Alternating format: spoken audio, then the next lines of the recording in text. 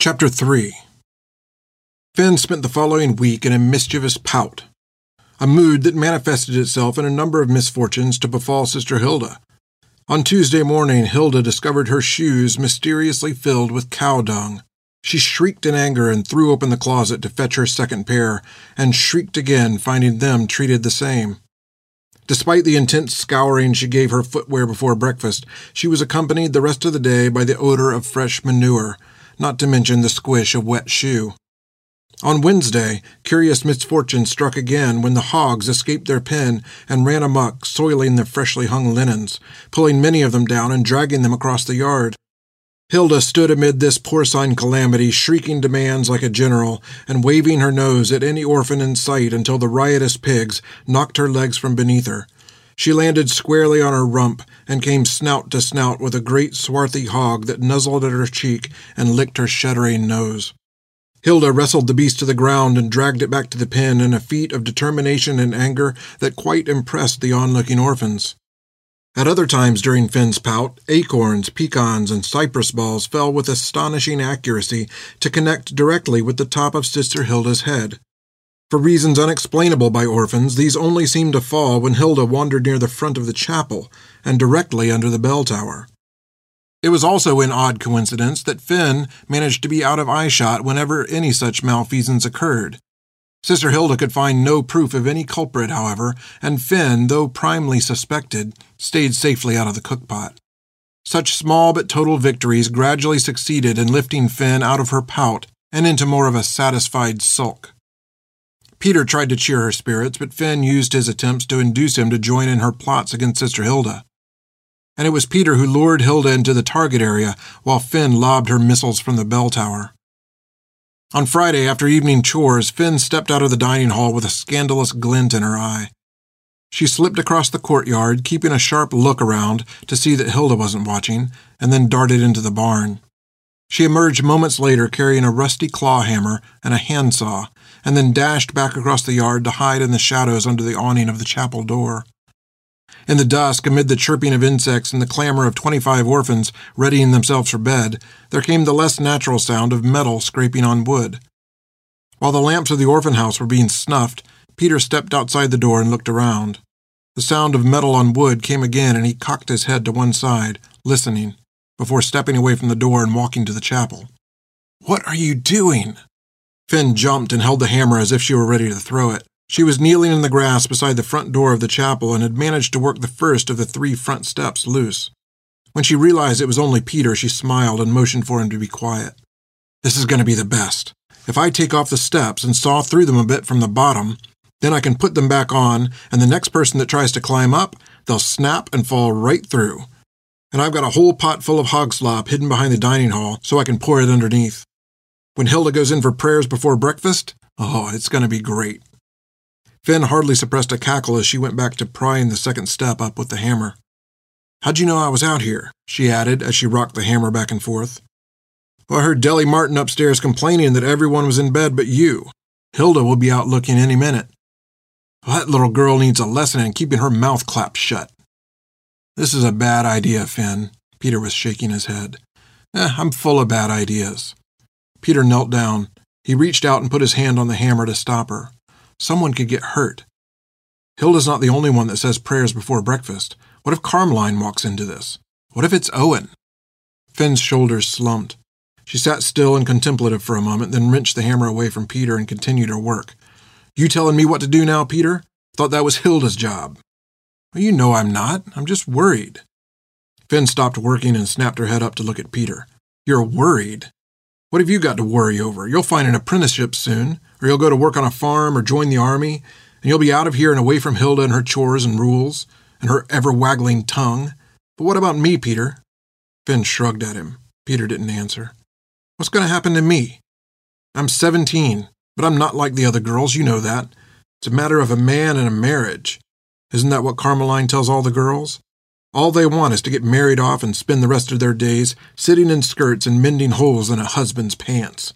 I don't know how to want that, Peter." "So what do you want?"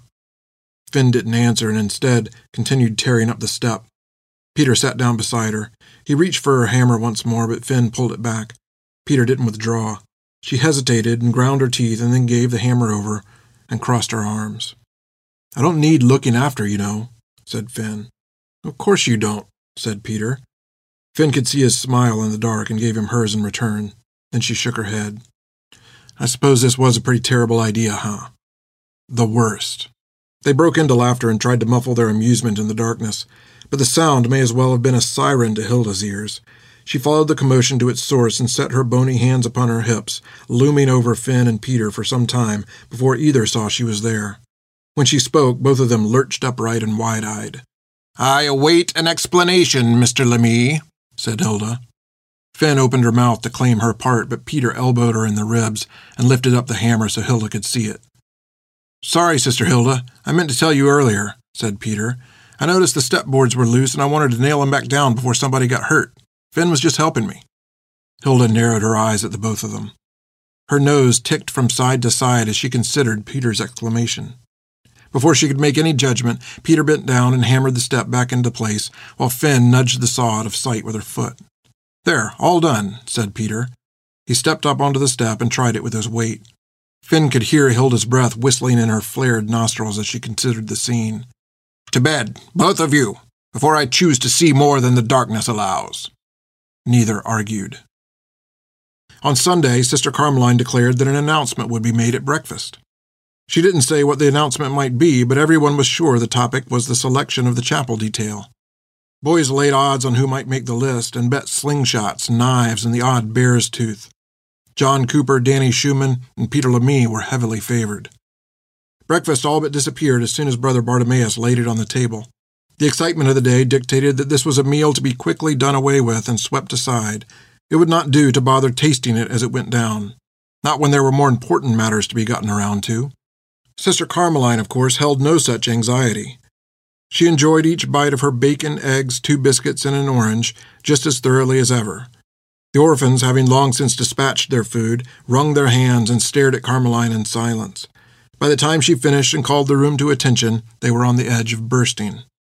"Children, I am happy to announce that Reverend George Whitfield is to be our guest today and will preach our service."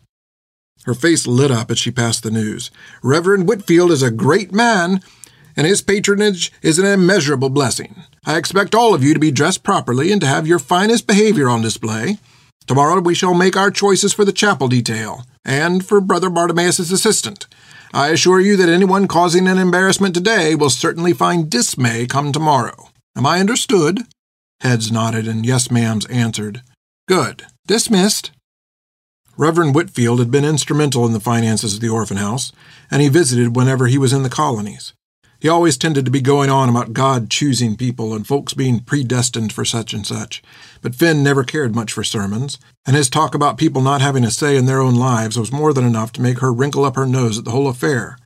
If there was anything she couldn't stand, it was other people telling her what to do, even if other people happened to be the Lord.